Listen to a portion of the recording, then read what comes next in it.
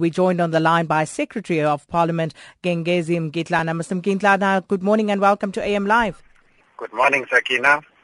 Good morning to the listeners. Mr. Mgitlana, are there any special arrangements for today's sitting given the chaos that we've seen in Parliament on previous occasions? Sakina, we have made preparations in accordance with the normal settings that we normally do. So there are no special arrangements that have been made. And with regard to the order of business today, 6 questions that the President will respond to. But the question that is on most people's minds is what will happen if the EFF, for example, insists on asking the question that they felt they did not have an adequate response to the last time out? Well, the rules have to be applied accordingly, and the rules as the parties have agreed to is that there is an order in the sequence of answering questions, and that order and sequence has to be followed to the latter. And secondly, members have asked for specific questions which have been put on the order paper, and those will be allowed to go through as contemplated. What if there is an insistence on the President responding to the question? Because as we heard in the package there, the ANC Chief Whip's office clearly indicating that the President has submitted a written response to the questions from the last time. But what about a right of reply? What if the EFF were to insist that the question be answered and that they are given an opportunity to follow up? What are the parliamentary provisions in this case? Well, the EFF is part and parcel of Parliament, and they are bound by the rules. They are part and parcel of the Programming Committee, which has decided on the order of the day. And in this regard, the order of the day appears as per the agreement of the Programming Committee that is deliberated on this. Now, the Programming Committee consists of all whips of parties, and it's chaired by the Speaker, and it decides on the order of business. And the order that appears there is the order that has been decided by all parties. Are you therefore saying that there is no provision for parties to go back and ask for a right to respond to the President's written reply? Well, Sakina, is that the questions that have been asked, the President is going to respond to them. And there's a right for members to ask supplementary questions. And the party that has asked that particular question, the member that has asked that particular question has a self-right to give a supplementary and to ask a supplementary question, and then other parties can be allowed to ask their own questions.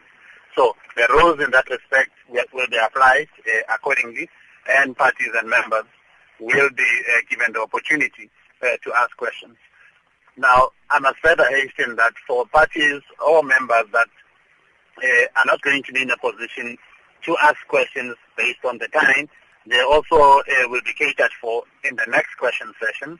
Alternatively, they can convert their questions into questions for written reply. And the issue of the police, of course, this is a thorny one. And, it has been asked over and over again, the constitutionality of the police being called into the chamber. And if things were to get out of hand today, will there be an option yet again to call the police in? Well, the sequence of things, Sakina, is that firstly, Parliament is a creature of rules, and rules have to be applied accordingly. Now, when a ruling is made, there's an expectation based on the rules that the members of Parliament will respect that particular ruling. Now, it is also provided where that does not happen, there's an intervention that is requested to ask the Sergeant at Arms to intervene, or the Usher of the Black Rod, if you are talking about the NCOP, to intervene. Where that fails, there's a provision that also allows for the protection services of Parliament to intervene. Where that fails, in the event that there is a threat to life and all that, the Speaker and the Chairperson of the NCOP are allowed, in terms of the law that is passed by Parliament, which is constitutional, to then protect the life and limbs in the instances where there is a particular threat. So all of those are rules that have been passed by Parliament. They are laws that have been passed by Parliament, which they applied accordingly. And that was Gengezi Mgitlana, Secretary to Parliament, on the line to us from Cape Town. And listening to that conversation is Professor Pierre de Vos, who is a constitutional law expert. Thanks for your time this morning, Prof. Good morning. Now, in terms of the law, would the opposition parties like EFF have a leg to stand on when it comes to insisting on asking the pay back the money question? Well, as the person from Parliament said, clearly what the Chief's Whip decides is important, but in terms of the rules of Parliament, Rule 111, it says that where a previous answering session that the President was involved in was interrupted, the questions must start at the next session when the President answers questions from the point where the order was interrupted. So unless there is another rule arrangement agreed to by all the parties, the President must start his answering session from exactly the point where the previous session was interrupted in terms of Rule 111.6 of the National Assembly. The question is now a factual question of when exactly, at what point was it interrupted, and what questions from the previous session that is outstanding must the President still answer. The ANC Chief Whip's office has said that the President has submitted written responses to those questions from the last session. So how does that now change the course of things today?